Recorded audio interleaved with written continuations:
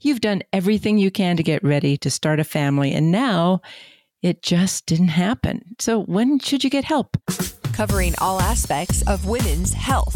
This is the 7 Domains of Women's Health with Dr. Kirtley Jones on The Scope. So you're a 28-year-old woman and you've been trying for a while to get pregnant. You stopped your birth control and it didn't just happen. When should you get help? Well, it depends. Of course, it depends. It depends on a lot of things, your health and history, and the male part of getting pregnant part of the business, but we usually start with your age. We're going to do this in 3 parts. So if this isn't your age or the age of the person you're worried about, check out our other podcasts about when to get help getting pregnant. Here in the Scope studio, virtually with us, is Dr. Erica Johnstone. She is a specialist in reproductive endocrinology and infertility and an associate professor at the University of Utah. Welcome, Dr. Johnstone. Thank you. Well, we're so glad you're here. So let's just say that you, the listener, is between 25 and 35.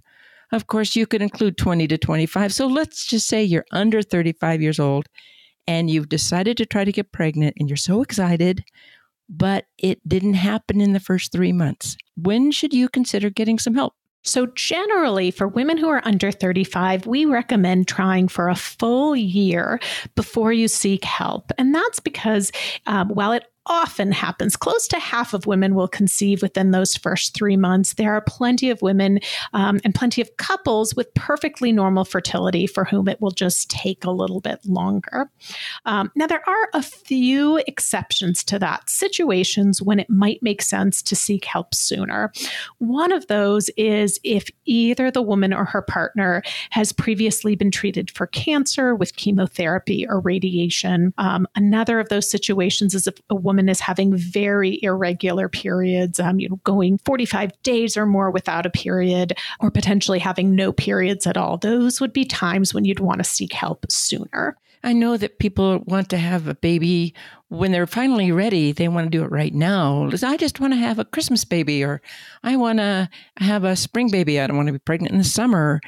But what should you be doing while you're going to try on your own for a while? What do you tell people when you say it's hard to tell someone to go away and come back in 6 months? What can you tell people to be doing while they're trying to get their 12 or 13 cycles of trying in? Sure. So first of all, things we think about are just being ready to be pregnant. So some key parts of this. 1, take a prenatal vitamin every day. 2, if you're a smoker, I recommend that you quit smoking. The same is true for vaping, any sort of illicit drugs. You want to really limit your use of alcohol and caffeine.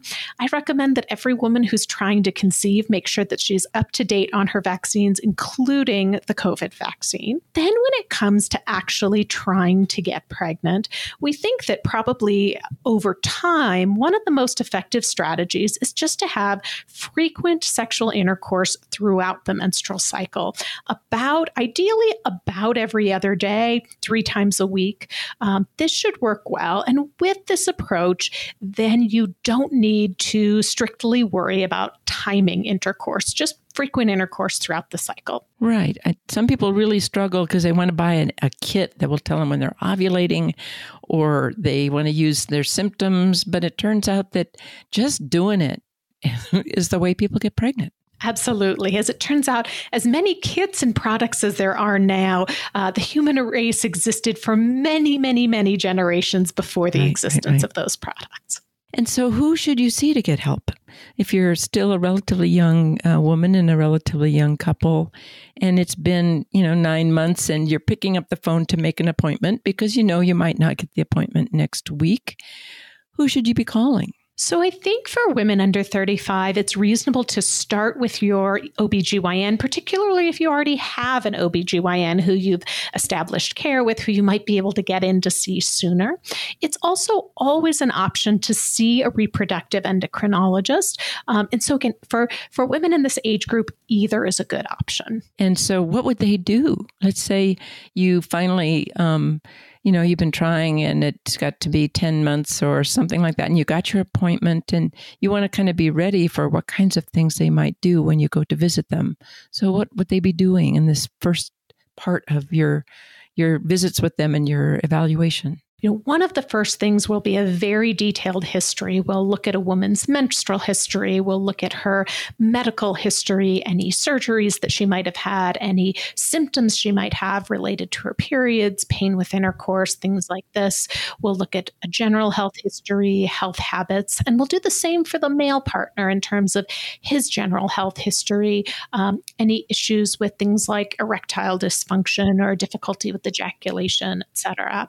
And then we'll start with some tests, typically for both partners. So for the male partner, we will usually do a semen analysis. And so this is collecting a sperm sample after about 2 to 5 days of abstinence so that we can look at the number of sperm.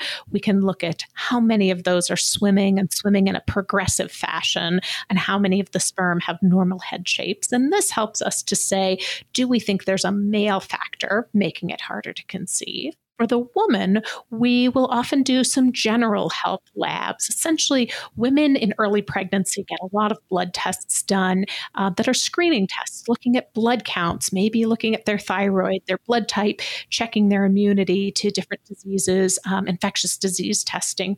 We know that every single one of these tests, it would be optimal if there's a problem to find it before pregnancy. We'll also look at ovarian reserve. And what that means is, does a woman have a normal number of eggs for a woman her age? Is it higher than most women her age, or is it lower than most women her age? And one of the important things to know about that is, while it's really useful as we talk about treatment, it is not a predictor of who will and who won't get pregnant. It just may help direct what kind of treatment's most likely to be helpful and which might not be. Yes, exactly. We'll also typically do an ultrasound to look at a woman's uterus and ovaries. Look to see, do we see abnormal ovarian cysts, fibroids, polyps, any sort of structural or anatomic findings that might be contributing to the difficulty. And finally, we would do a test like a hysterosalpingogram or a saline infusion sonohistogram to assess whether a woman's fallopian tubes are open. Right. So those are the beginning tests, and it helps guide future therapy, I think. There are circumstances which would make it important to at least get information or get help sooner. You already mentioned that if women's cycles are really irregular, or if either of the partners have had treatment for cancer when they were younger, it might mean that they don't have as many eggs and sperm.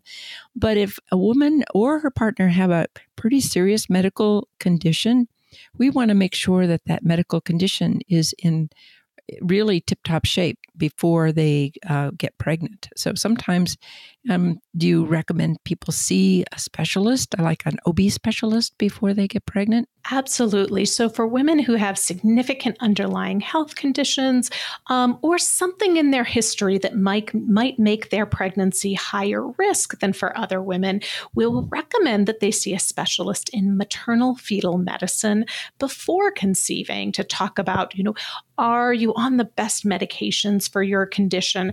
How is that health condition going to affect your pregnancy? And how is your pregnancy going to affect that health condition and the treatment options? Right. Well, so remember, it takes normal eggs and normal sperm and fallopian tubes and a uterus to get pregnant and grow a baby. And in humans, it often takes a little time, but don't wait forever. We can help. And thanks to Dr. Johnstone, and thanks to you for joining us on The Scope. Have a question about a medical procedure? Want to learn more about a health condition? With over 2,000 interviews with our physicians and specialists, there's a pretty good chance you'll find what you want to know. Check it out at thescoperadio.com.